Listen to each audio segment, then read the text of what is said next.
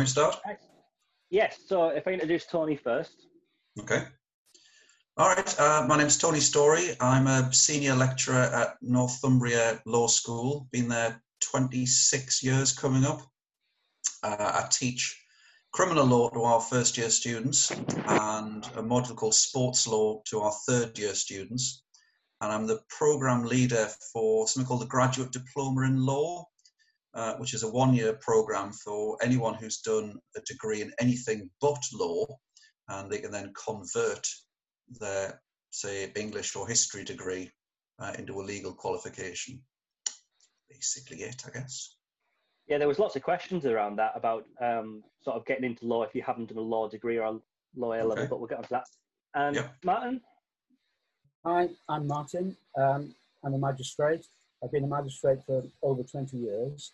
And for those of you who don't know, magistrates don't get paid and they are volunteers. I know absolutely nothing about the law because I rely on people in the court, the prosecutor, the defence solicitor, and the legal advisor in the court. What I do is make a decision based on what is heard in the court. And that's myself and my two colleagues. We sit as a bench of 3 people in the court and we make decisions. We're just normal people. I used to be a teacher. I must have been a really, really bad teacher because I taught Mr. Henson. But that's it. Anybody can be a magistrate, really, if you're between age 18 and 70. But I'm sure that there'll be some questions coming up in a minute. Fabulous. So if we could go to question number 1, obviously, Martin, you alluded to there the fact that you've had no sort of legal experience or law training or law degree or anything. There's lots of people asking whether or not it's a requirement to do A-level law before you go on to do a degree at law. They've heard that some universities perhaps don't like you doing A-level law because you come with sort of preconceived ideas about it or sort of misinformation, if you would. But Tony, do you recommend that A-level law is a good start before doing a law degree, or can you get around it without doing it? Well, if we get that question about is it a requirement, the answer is definitely no.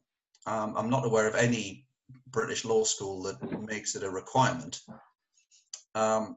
Whether it's recommended, that's a different question entirely. Now, at Northumbria, we take a completely neutral policy. So we look for the grades from whatever subject students have done at A-level. So we don't require A-level law. We certainly don't distinguish between it and other subjects. It's all about the grades. I would guess about a third, maybe a half of our intake have done law. Obviously the others haven't.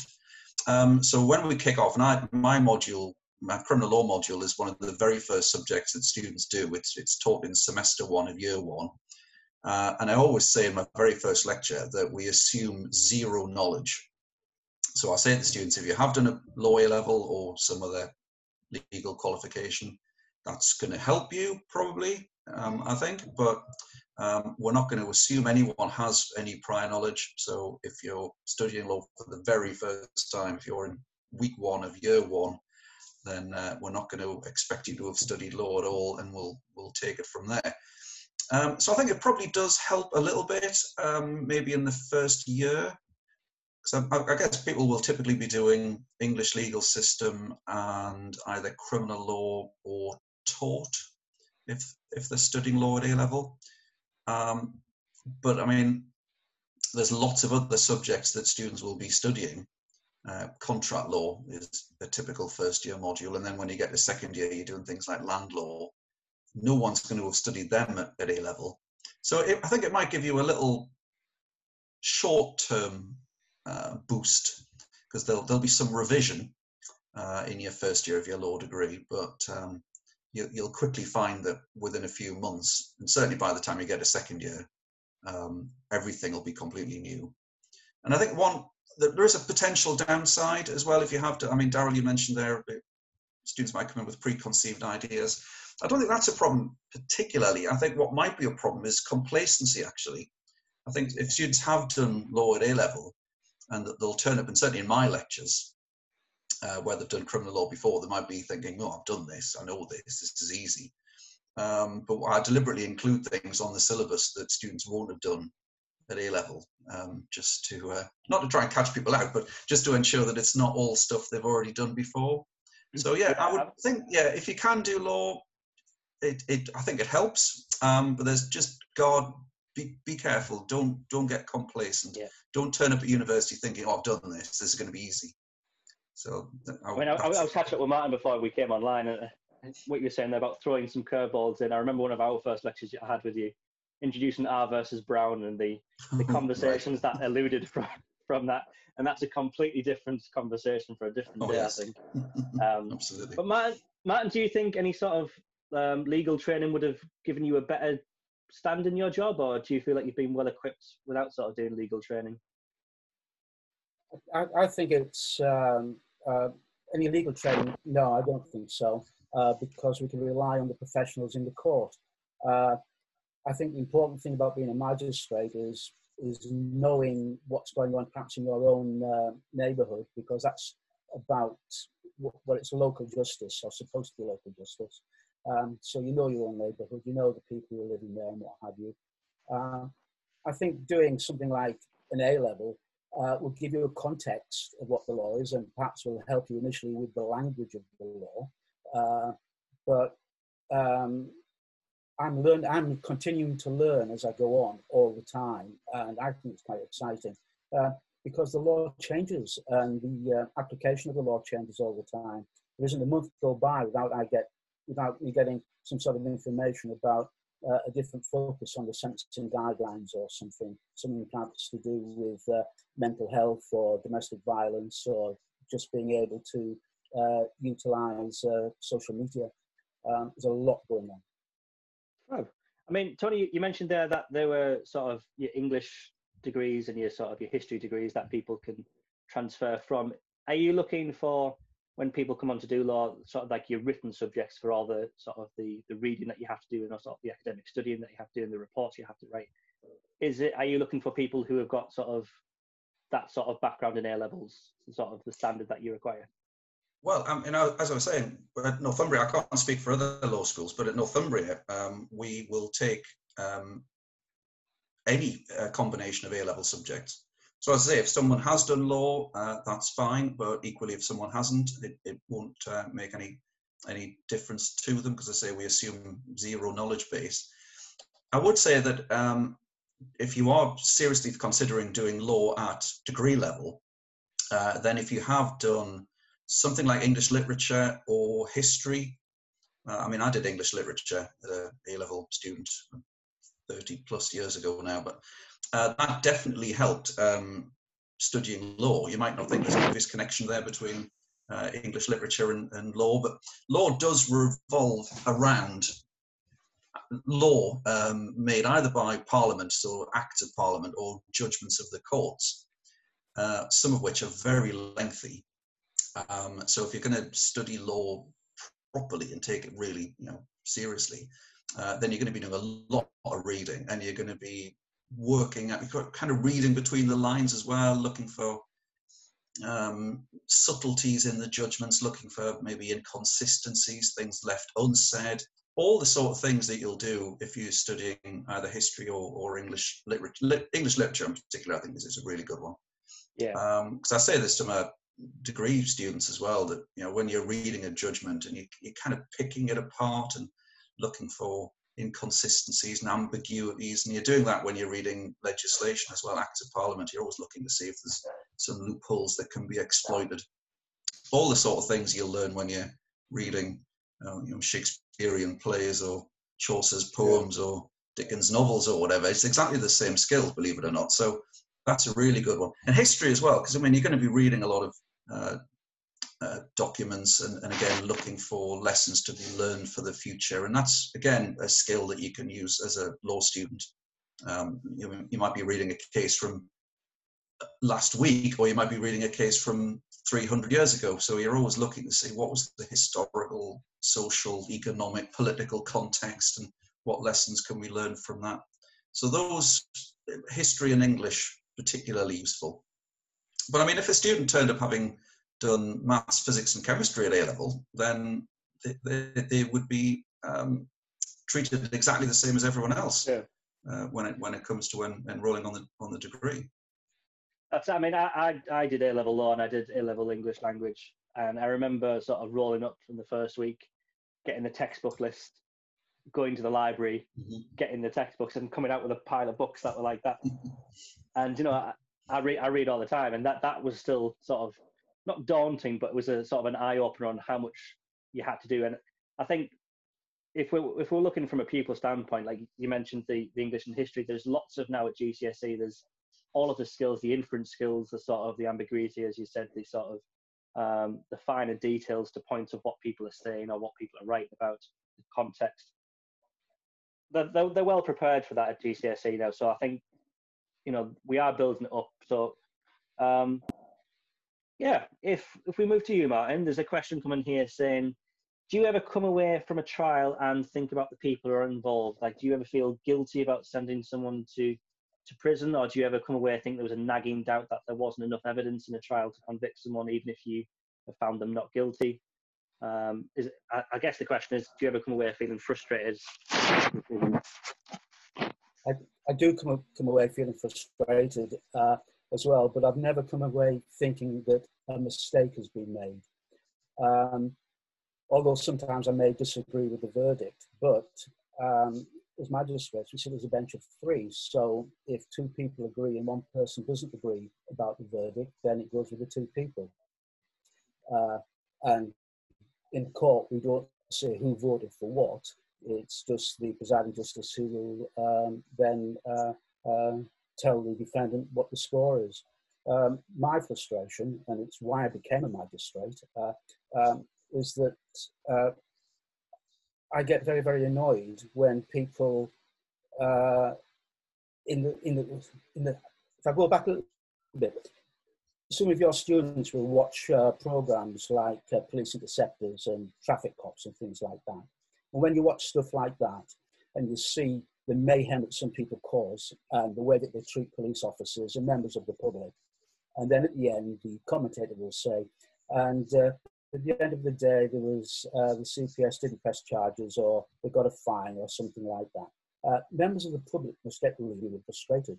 Well, over 20 years ago, I was reading the local Mail. I was getting frustrated reading that people were doing all sorts of nasty things and not going to prison. So I thought, well, I'm going to see what the hell goes on here. And I rocked up to court. I sat in the back of the magistrate's court to see exactly what would go on. And as we went through the day, I got more and more frustrated. And when the court day was over, I sat there and I was really quite livid. And the chairman of the bench, before he went out, said, "Sir, you've been there for some time. Can I just ask you what you're doing?" And I said, "Yeah, I've just come to see justice being served in Hartlepool." And I said, "And I'm really frustrated." And he said, "Yeah, I can see the point." I said, "Well, why haven't you sent these people to prison?" And he said, "Well, we get frustrated as well, but there's one thing that's stopping us doing that." And I was really quite cocky, like, "Well, what is it then?" He said, "Well, it's the law." And it's absolutely correct, because the law will say what you can and you cannot do when people commit certain crimes. And the public doesn't really know that. And as a result of that, I became a magistrate, and I still get frustrated. And I get frustrated because there's a burden of proof. And in a criminal case, it's beyond reasonable doubt, or as we now have to say, just make sure that you know. And if the Crown Prosecution Service cannot prove without beyond reasonable doubt, then the defendant will walk free. And there are a number of times when myself and my colleagues are absolutely certain and know and are sure that the defendant committed the crime. However, the Crown Prosecution Service did not prove it. That's frustrating. That person we know is guilty, it has to be proved to be guilty. And if there's not the evidence and the evidence isn't presented properly, then that's it. And I think, perhaps as Tony was saying there as well, it's about reading, it's about having a language, it's about being articulate, it's about knowing what to say. It's about being accurate in the detail so that you can prove beyond reasonable doubt if you're a prosecutor, or with that detail and accuracy to make a doubt if you are the defense solicitor. And yeah, I'm frustrated sometimes when I know people are guilty, but it's not proved beyond reasonable doubt. But that's justice, and that's how it should be. Because otherwise, if you don't like somebody, you say, "Oh well, we'll send it to prison," and that's sometimes a big talking point in the retiring room when we've heard all the evidence. We really have to focus hard on this is what we've heard, although we believe the guy's guilty or the person's guilty, sorry, but this is what we've heard. Has it been proved beyond reasonable doubt? And sometimes it isn't. And on that, Tony, would you ever want to become a magistrate based on Martin's frustrations? Don't get paid. It's not something I've seriously thought about, to be quite honest. I mean, one of my colleagues is a magistrate, so it is something you can do whilst working in a law school. They're not mutually incompatible professions, I guess. I don't know, possibly later on in life, I guess. But I've got more than enough to keep me busy at the moment. So maybe in the future. I had a question this morning, Martin. I didn't include it on the agenda, but they said, are you ever scared to go out after you've sort of sentenced somebody to prison and then their family's there? Are you, obviously, you're talking about local crimes in local areas and sitting in a local magistrate's court.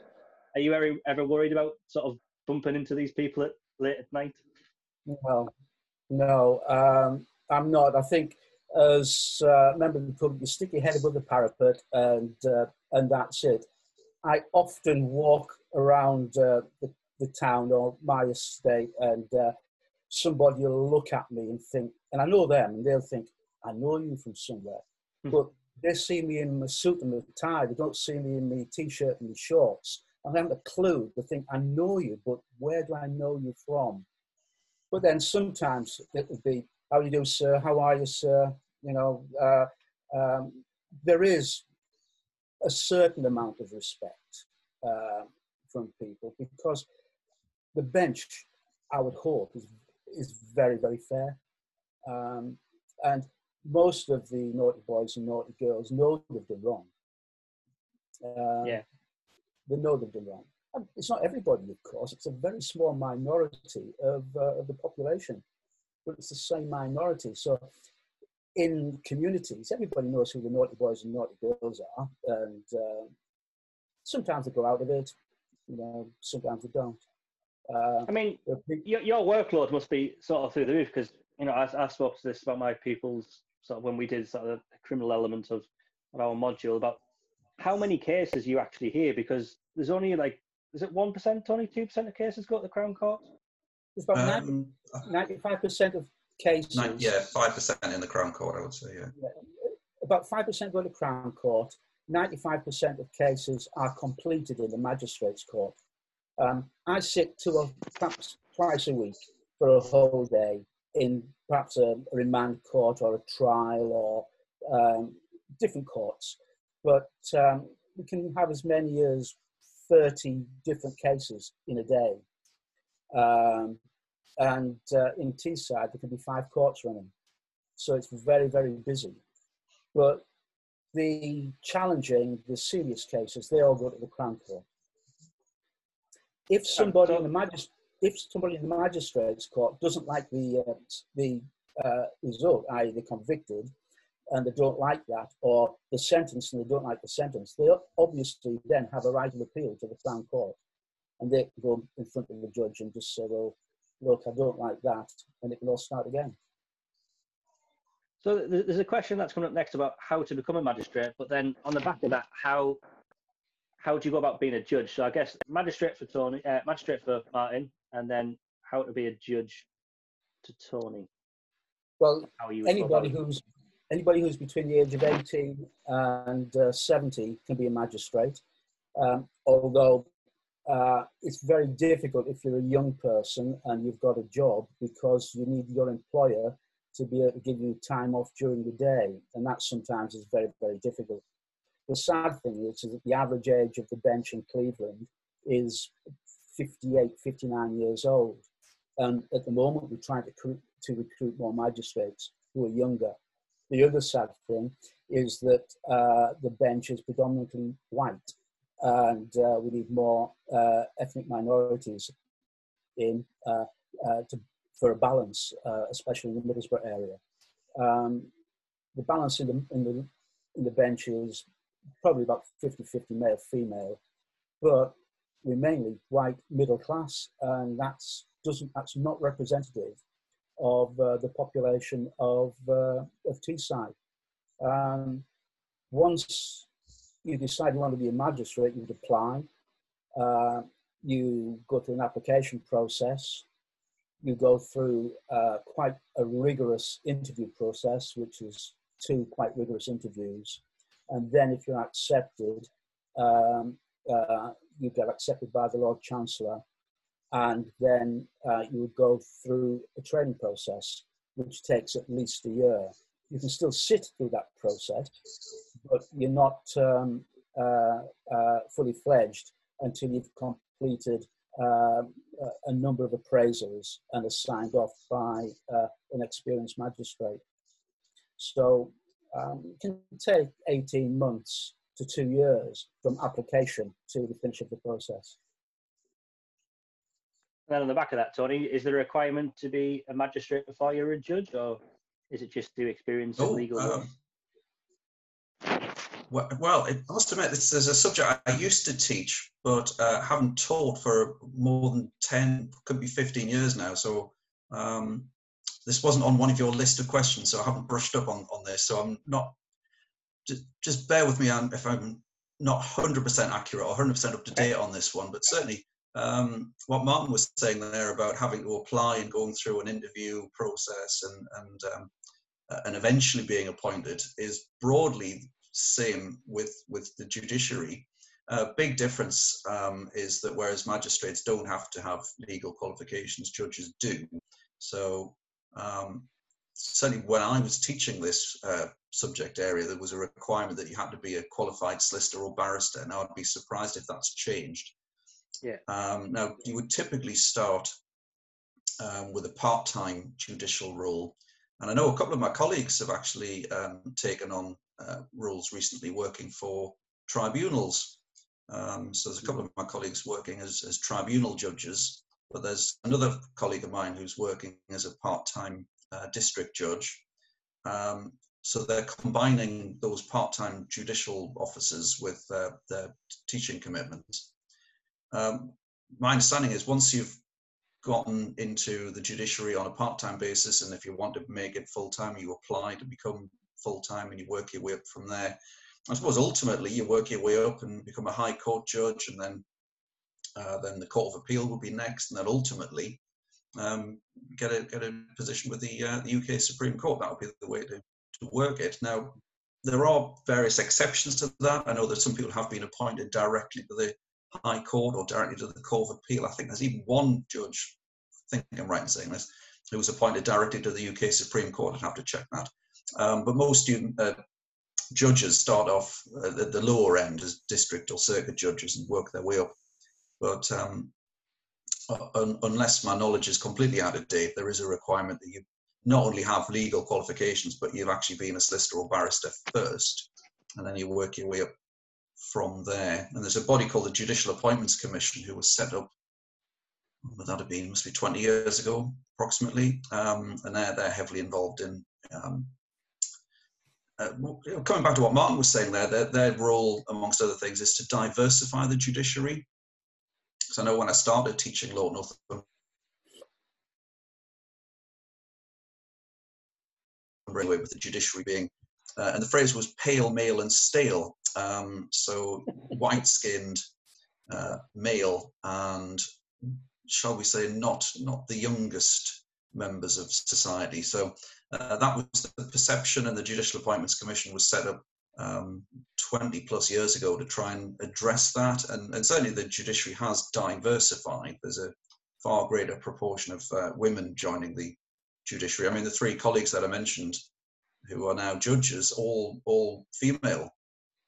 So that's an insight, I think, into the way in which the judiciary is diversifying, and I think it is becoming a younger profession as well. But there's still a problem with a lack of ethnic minority representation. That's definitely true. Good. Just to clarify about district judges, a district judge is a judge in a magistrate's court. A district judge sits alone in a magistrate's court, but has the same powers as a magistrate. A district judge is qualified and gets paid about £110,000 a year. So it's a canny job, but they sit alone. Now, if you look at Crown Court judges and say a trial in a Crown Court, who makes a decision on guilt in a Crown Court? Well, it's not the judge, it's the jury. So the jury makes the decision on guilt in the Crown Court. The judge will direct them and then sentence. In a magistrate's court with a bench, there are 3 magistrates, and they will make a decision in respect of guilt and then sentence. In a magistrate's court with a district judge sits by themselves and makes a judicial decision on guilt. So bizarrely, the most powerful judges would seem to be sometimes the district judge, because they're the people who just sit by themselves and make decisions. In the Crown Court, the part-time judges, I think that Tony was alluding to, I think they're called recorders initially, the junior ones, and they can be solicitors and barristers, become recorders, and they'll sit on a part-time basis. Bizarrely, the chief judge in the Crown Court, say in Teesside, is called the recorder of Middlesbrough. So you get a recorder at the bottom end and a recorder at the top end. But from the recorder at the bottom end, part-time, you go full-time, and then you work your way up, as Tony was saying. Very, very good jobs.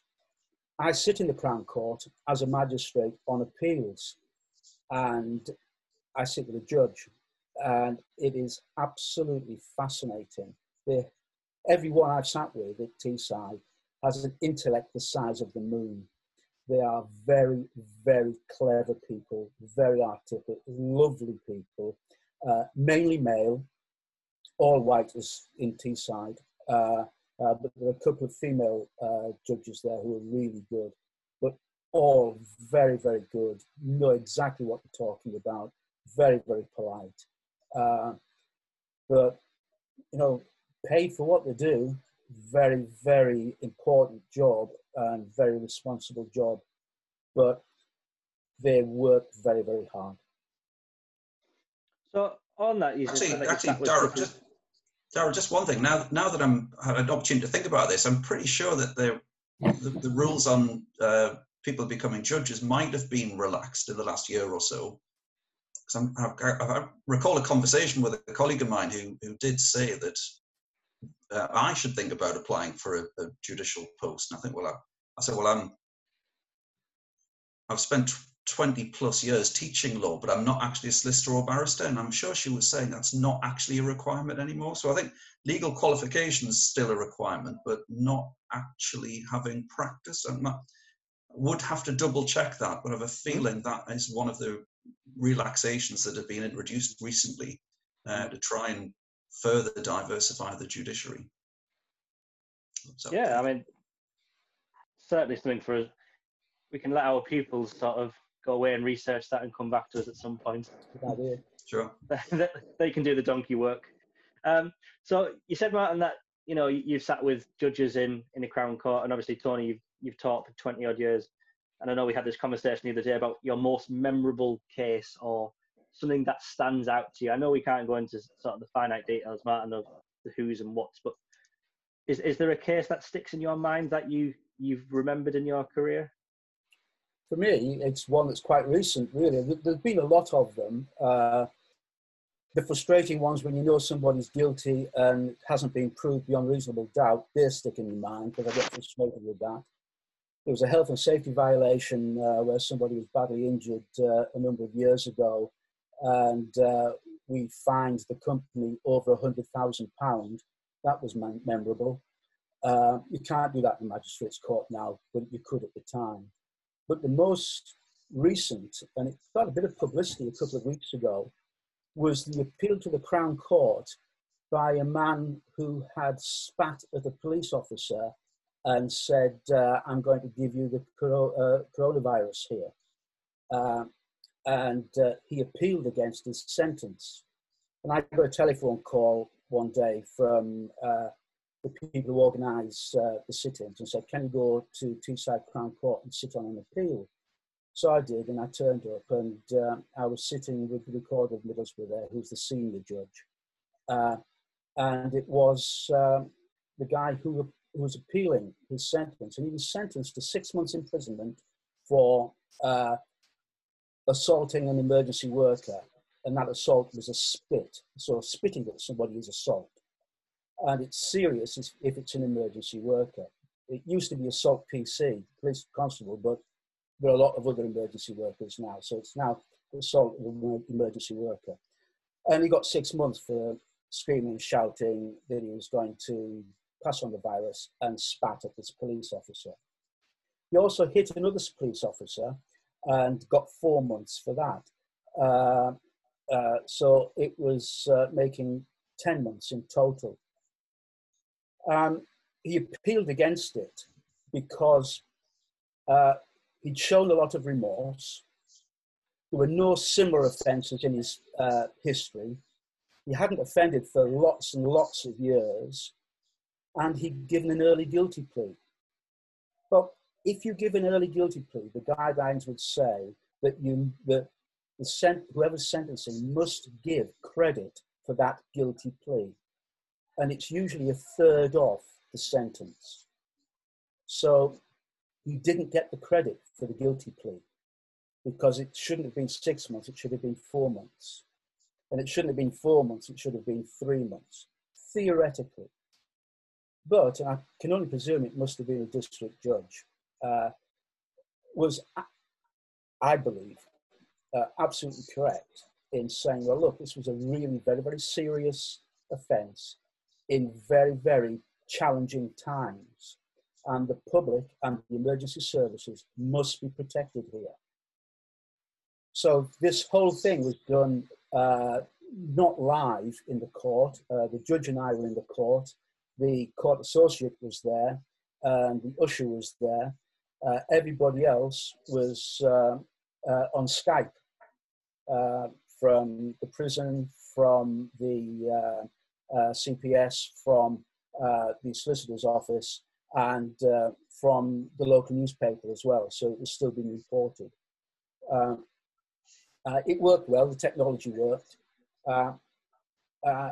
But in the end, the judge and I had to have a discussion about this. And the judge was quite clear that he felt, as I did, that the sentence for 6 months was absolutely correct, given the circumstances. And the sentence for 4 months was absolutely correct, given the circumstances. However, because there was remorse, because there were no similar offences, because there were no recent offences, and because it was an early guilty plea, what the judge decided to do was to make the 4-month sentence not consecutive to the 6 months, but make it concurrent to the 6 months, making, instead of a 10-month sentence, a 6-month sentence. This was reported in the local newspaper, and I think all hell broke loose. I mean, was he sentenced for actually carrying the virus, or was it the perceived threats? The threats. The threats. The threats. The threat is that he just, absolutely off his head. But it was out of character, theoretically, for this guy to have done what he'd done, because he was just drunk. But given the times, it was very, very serious. However, no matter how serious it is, the judge felt that, and I have to agree with him, the judge felt that you should still take into consideration the other things that should normally be taken into consideration. Sure. So the sentences stayed. There's no change to the sentences at all, except instead of being consecutive, they were concurrent. So he'd still do 6 months in prison, which means he'd serve 3. Yeah. I mean, on a teaching standpoint, Tony, if he was carrying the virus there and he spattered someone and infected someone, would that sort of aggravate the offence a little bit? Well, I mean, we had a debate about this, obviously online. About a week ago, there was a case where a British transport worker has died very sadly, but there's been an allegation made that somebody, and I believe the police have not arrested them, but have been interviewing somebody apparently coughed in her face and also coughed in the face of a colleague, and indicated that he had the virus and he was trying to infect her with it. And as we know, she subsequently died. And we were just debating amongst my colleagues and myself what possible crimes that would be. And we were discussing the possibility of murder as being the most extreme, well, the most serious offence, I should say. But the problem with murder and also manslaughter on these facts is you have to prove that the death was caused by the defendant. Now, proving a causal connection, given that there's every possibility that the victim here could have been infected by someone else or by simply touching a surface. I think a half-decent defence lawyer would easily be able to say, well, there's no chance of proving beyond reasonable doubt that it was this defendant who infected this victim. So we were exploring other possibilities. There's an attempted murder we considered, but that requires proof. As Martin was saying earlier on, it has to be proof beyond reasonable doubt. Attempted murder requires proof of intent to kill. We thought that's going to be difficult to prove. So I think what we eventually came up with is if this man is ever charged and goes to court, then what we think is it will be attempting grievous bodily harm with intent. That's what we're going for, which is a very serious offence. But it avoids the causation problem because you don't have to prove that the virus was actually transmitted from the defendant to the victim. You just have to prove that the defendant intended to infect the victim with the virus. So if the evidence emerges that he did have the virus, or even if he didn't, but thought he did, and his intent was to transmit it to her by coughing in her face, then we think there's a pretty good chance of a conviction there, and that's a very serious offence. Absolutely, that sounds about right, I think. So I watch this space. The last I heard is that someone had been identified as being the perpetrator and was being interviewed under police caution. That's the last I heard. Fab. I mean, aside from that, Tony, do you have a sort of memorable, or I know you've seen several cases in your time. Yeah, well, I think that when you sent that list of questions over, this was probably the hardest one, to be honest. I have narrowed it down eventually to one, and funny enough, some overlap with what Martin was saying, because there's a case where the defendant was not drunk but high on drugs. It's a case called the Crown and Littman from the late 1960s. Darryl, you're nodding in recognition. So the case was very much of its time. It was the late 1960s, September 1967 to be exact. An American national who's holidaying in London called Bobby Littman. And the story goes that he meets a young French woman called Claudie Delbar in a nightclub, and they go back to her flat in Chelsea. And what happens next, only Bobby knows for certain. His version of events is that the pair of them took LSD, so a powerful psychedelic drug. He then remembers nothing until waking up several hours later. Tragically, Claudie is dead. He's strangled and or suffocated her with the bedclothes. The next thing he does is leg it out of the flat, head off to his hotel, grab his belongings, stuff them into a suitcase, jumps on a plane out of Heathrow and hightails it off to America. Claudie's body is then found about 3 days later. Obviously, there's a murder investigation launched. Scotland Yard are involved. It takes a long time before they eventually track down Bobby Littman as their prime suspect. He's now in America. He has to be extradited back to the United Kingdom, which he resists, but eventually he's brought back to the UK, and he faces a murder trial at the Old Bailey in central London. And he pleads not guilty on the basis that he lacks the mental element of the offence. I don't know whether your students have had a look at. Yeah, we've touched upon the sort of the men's wear. We touched upon this, right? Yeah. So murder requires proof of malice aforethought, and that means intent to kill another human being or intent to do grievous bodily harm to another human being. Now, what Bobby says is that whilst he was in this LSD-induced state, he was having a bad acid trip, and he says that he was somehow sucked down into the center of the earth, which opened up, and there he was embroiled in a fight with gigantic fire-breathing snakes. And in fighting them off and in saving his own life, he inadvertently killed poor Claudie. And the jury accepted that. So he was found not guilty of murder, but found guilty of manslaughter instead, on the basis that he didn't have the mental element required of murder. He appealed his conviction to the Court of Appeal, but the Court of Appeal confirmed that if you kill somebody whilst in a drug or drink-induced state, then at the very least you're looking at manslaughter, if not murder. So there you go, the case of Bobby Littman. That's possibly the most memorable of every case I've ever come across.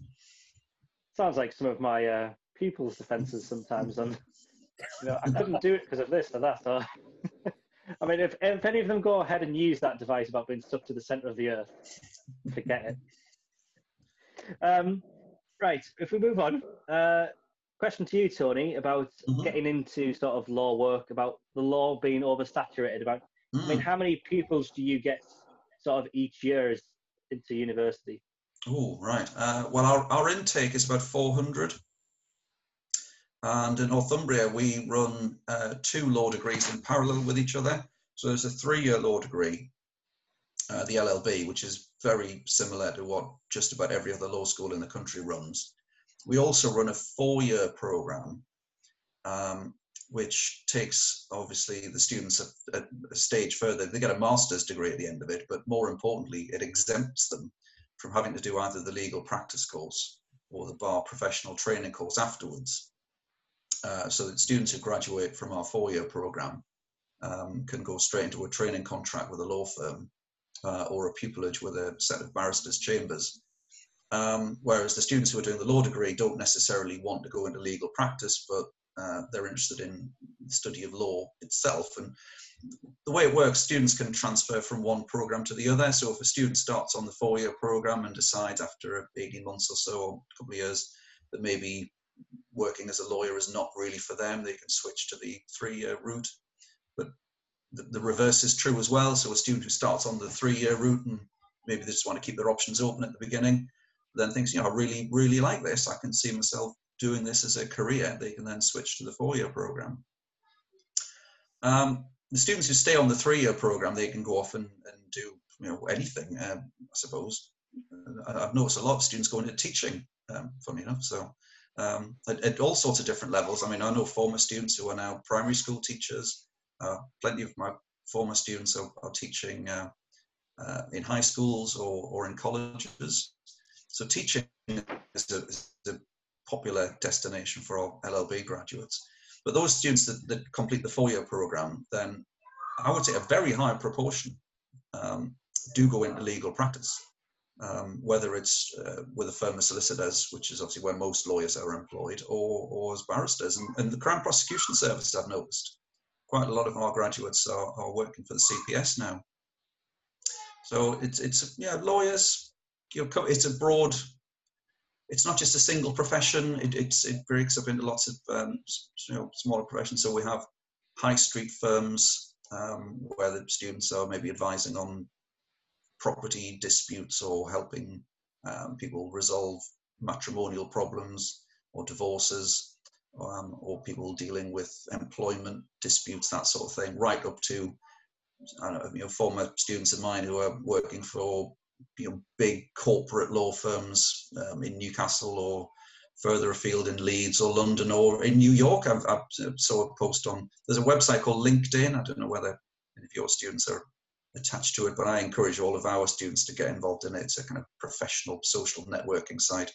And I saw just a couple of days ago, a former student of mine has just passed the New York bar exam, so she's going to be a lawyer in New York City. But that, you know, so I was saying, lots of students are now barristers. A former student of mine graduated just last year. She's starting a pupillage down in London. And I say the Crown Prosecution Service are taking on quite a few of our former students. So I think I wouldn't say the market is saturated, because you can use a law degree in all sorts of different ways, and you can export it. So, you know, you can work in all sorts of other countries. So there you go. It takes you around the world. I mean, Martin, you touched upon sort of why you wanted to be a magistrate, but did you ever think about doing sort of any legal training before that, or whilst you've been a magistrate, if you wanted to take up legal training? I don't know. I've been a teacher all my life, and if somebody said to me, "If you hadn't been a teacher, what would you have been?" And I would have said, "Well,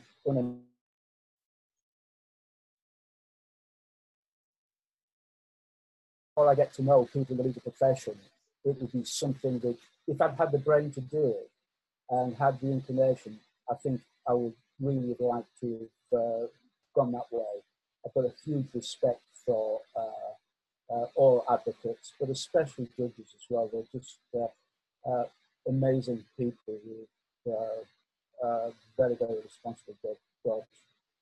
I don't think I could have done it, but interesting. But I do enjoy being a magistrate, although I have to leave next year. That's a bit of a shame as well, because you have to give in when you're 70, and I just feel as though I'm getting into my stride now. But it is what it is. And same question to you, Tony. What made you sort of take up a career? Well, that is a good question. I must admit, when I left college, doing a law degree is not something that had occurred to me at the time, and I actually went off to university to do an English literature degree, having done English literature A-level. I was talking about that earlier on, and just never got into that. I didn't enjoy it at all. But the university where I went, they actually ran law as a subsidiary module in year one. So that was my first exposure. I'd never studied law before, but I had to pick a subsidiary module at uni and pick law, and instantly enjoyed it far more than the main subject that I was supposed to be doing. So cut long story short, I dropped off that course, and actually worked for a couple of years while I made a decision about what I was going to do with the rest of my life. And I thought I really should give law a crack. So I was actually 21 when I went off to university and to start my law degree. So 3 years after most students start their degrees. So I was 21 and went off to it was Leicester University, and just instantly loved it. But I said I've never thought about law as a career, even at this point. But I know that most of my fellow students at the time were all aspiring solicitors, so I got kind of carried along with that. And I remember between my second and third year, I did apply for training contracts to start after the degree. But then I thought, yeah, really, I'm not convinced that's the right sort of job for me. And the more I researched it, the more I thought, I don't think this is really for me. But what I was thinking is that I really loved being a law student. So eventually I went to see my guidance tutor. This was about halfway through my final year at university, and said, how do I get to do your job? And his advice was, well, finish your law degree, obviously, and then do a master's degree. So I did that. So I graduated from Leicester, and then I did a master's degree at Newcastle University. And within a few months of that, spotted an advert in the Evening Chronicle, when the Evening Chronicle was still widely circulated in paper format. And I was still living at my mum and dad's house at this point, having recently graduated, not having a huge amount of money. And my mum and dad used to get the Evening Chronicle delivered every day. So sure enough, in the jobs section one day, Northumbria University were advertising for 4 lecturers to start in the autumn. And so I applied, and as luck would have it, got one of them, and I've been here ever since. So I wouldn't say I've stumbled into legal academia, but it was never a career plan.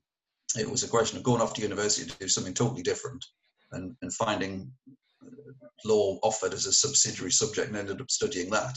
And then going off to university to study law, and ending up deciding not to go and do any of the legal professions, but becoming a legal academic. But so, okay, there wasn't a grand plan, but it certainly worked out. As I'm coming up to 26 years at Northumbria now, and I've enjoyed, I wouldn't say every single minute of it, but I mean 99% of the time I've absolutely loved it. So it's all worked out well in the end. Absolutely. I mean, there's some advice in there on saying if you've set out to do something and it's not quite for you, that there is opportunity to change, and there is sort of a path for you to go on, and sort of, you're not restricted by the choices that you make at day one. You can sort of alter your course, and it does work out well for you in the end. Well, yeah, I mean, I would guess about once a month or so, I get an email from a former student who says there may well be solicitors or barristers by this point, but for some reason then it's not the career for them, or maybe it's not the career that they thought it was going to be, or I don't know what, maybe the opportunities for a promotion aren't there, or something like that. So every now and again, I'll get an email from a former student saying, how do I do your job? So I'm now the person getting asked that question, whereas nearly 30 years ago, I was the person asking the question. And the answer is very similar to the answer that I was given back in 1992, which was do a postgrad degree.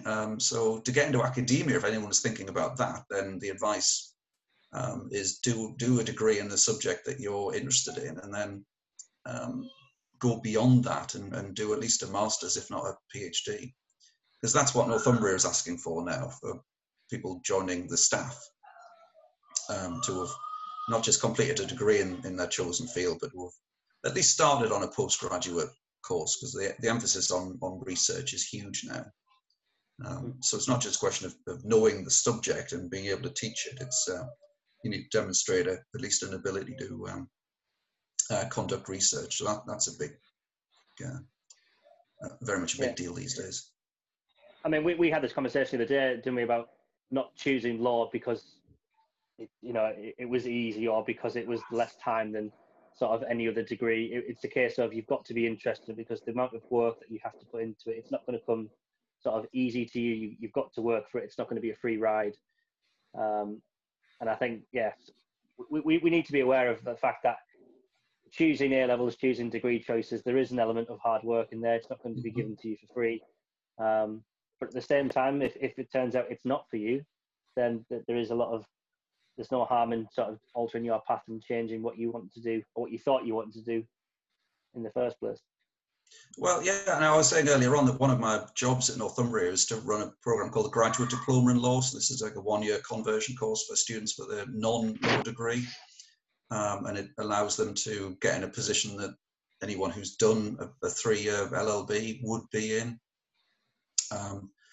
I mean, having said that, there are massive changes coming down the line for the legal profession. The Solicitors Regulation Authority, the SRA, announced a couple of years ago now that they were going to dispense with the legal practice course and replace it with something called the Solicitors Qualification Exam. And that's due to start in a year or two's time. The SRA keep pushing the start date back. But it looks like eventually the legal practice course will disappear, and this new Solicitor's Qualification Exam, or the SQE or SQE for short, will replace it. That's designed to be much more flexible. That's the thinking behind it. That's the rationale for the reform, and it's to allow people who won't necessarily even have done a law degree to go into the legal professions. So it is designed to coming back to what we were talking about earlier on, to kind of diversify the profession and open it up to a much broader socio-economic demographic than has previously been the case. All right, if we move on to our final question, how has the current COVID-19 pandemic affected your day-to-day roles? Martin, if I'll come to you, because you've had lots of time to think about whilst we've had a discussion. Yeah. How has the courts found sort of the current the pandemic, and how are you overcoming any problems that you are facing? It's had a huge impact. Crown courts have until quite recently been closed, and apart from remands, there are, I think, 4 Crown courts around the country now being open for jury trials, because of course social distancing for juries, not just whilst listening to the evidence, but also in the jury retiring room, we couldn't do in the normal rooms, in the normal courts that we've got. So in the courts that are open, we're using 3 courts, one for retiring room, one for witnesses, so that's on a video link, and one for the jury and the judge and what have you. So it's quite a big thing there. In the magistrates' court, the district judges have been, because they're the paid magistrates, the district judges have been doing most of the work. But again, most stuff has been cancelled, so it's only been remands when people have offended overnight or something. They come in and then they're remanded, or they're sent off to wait for a trial or probation later on. They've been doing that until quite recently, anyway. I've just got a notice to say I'm sitting next week, and there are going to be trials in the magistrates' court now, as long as there are no more than 3 witnesses. The courts are being mapped out so there can be social distancing for everybody, and if not, then it's going to be through a video link and what have you. So people are working hard now to get the judicial system back on track. My understanding is that there are 400,000 outstanding cases now. So the backlog is going to take years to get through. It just shows how busy the courts are with a minority of people. And it's going to be really difficult. It will change the way that the judicial system works. It's been changing for a couple of years now. There's been a lot more use of social media.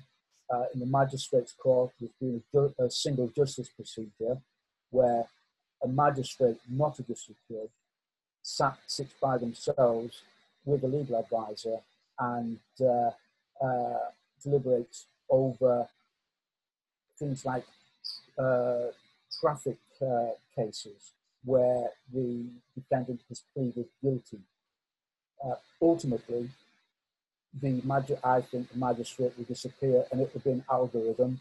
You'll get caught for speeding, you will go online, you'll accept that it was you, you'll be told how much the fine is, how much the costs are, and you put the credit card details in, and you pay, and then you get 3 points.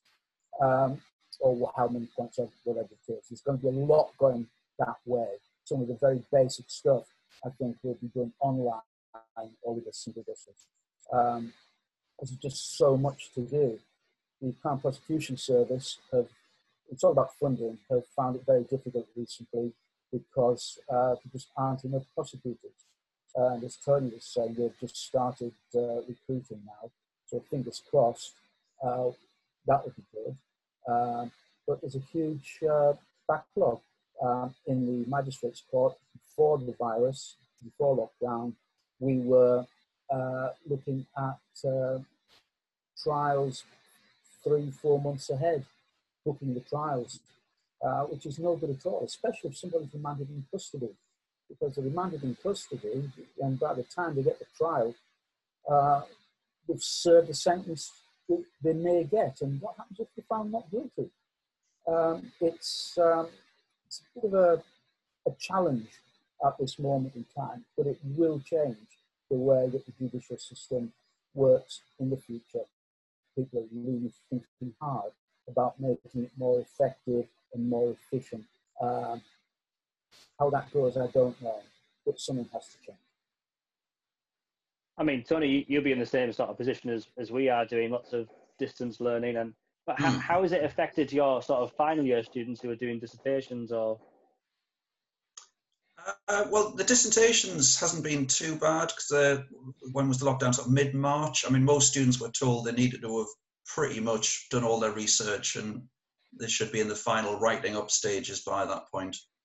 Although normally we would have several meetings, face-to-face meetings in my office in the run-up to submission day, which is actually tomorrow, funnily enough.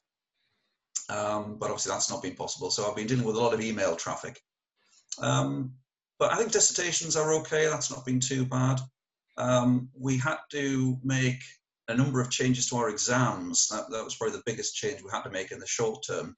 Because obviously we would normally be having, on the first year of the program, 400 students all sitting in large exam venues on various buildings around the campus. But of course that's not possible. The campus is on almost total shutdown.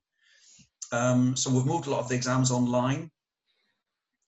We didn't do what the government told students in colleges and schools to do and scrap A-levels and GCSEs. We've kept all our exams, but we've moved them online instead. So one of the modules that I teach, the exam was on Thursday of last week. And so we made it available on the university's intranet site, and the students logged on and were given a set amount of time, which was longer than they would normally have. And then they were given a deadline by which they had to submit their typed up answers, so no written answers anymore. And so they're now sitting on a corner of the university's intranet site, and I can log on and mark a few papers electronically, and I'll be doing that. So hopefully all of those students will be able to complete their degrees and they'll graduate. There's not going to be a graduation ceremony, which would normally be in about 5 or 6 weeks from now. So that's not going to happen, at least not on time. We hope to be able to hold a ceremony maybe in the winter. So we're looking into that. Looking further afield, the new academic year is due to start for brand new students on the 21st of September and returning students a week later. And the university's vice chancellor issued a statement just a fortnight ago saying that the plan was to reopen the campus to students. It's currently shut down for students and staff for that matter, in September. Now, whether that actually happens or not, I guess we will find out, but that is the plan. To be honest, I can't see lectures going ahead, though. I mean, the idea that in September, I mean, what's it now? End of May? So in 4 months' time, I can't imagine being stood where I normally would be stood at the end of September in a big lecture theatre with 400 students in it, all sitting literally shoulder to shoulder, because there's 400 seats in the lecture theatre. That's not going to happen, clearly. So, but fortunately, over the last few years, we've been recording lectures as a matter of routine. So we have a bank of recorded lectures. So we'll hopefully be able to use most of those. So the students will be able to log on online, sitting at home in their bedrooms, wherever that happen to be. They can watch a lecture. And then as far as seminars and workshops are concerned, we might be able to bring in a small number of students, maybe 5 or 6 at a time, into a 30-seat seminar room and do that. But it may well be a case of sessions not unlike the one we're having right now, where I'm sat at home, the students are sat at home, and we're having a virtual discussion. So I think that's probably going to be the case. But as I say, optimistically, we are looking to reopen the campus to at least some students, maybe not all at once, but at least to some students at least in September. So that's where we're at the moment. Good. I mean, gentlemen, thank you very much for your time today on behalf of me and my pupils.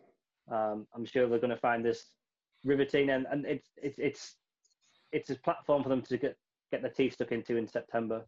And those that aren't doing it, like Tony said, if there's no pre-requirement to have done law at A-level, no. So even if this takes your fancy now, you might want to think about it in 2 years' time when you start looking at degrees. there's certainly lots of avenues to think about. Absolutely. So I will thank you all, and thank you for your time. No, All right. sir.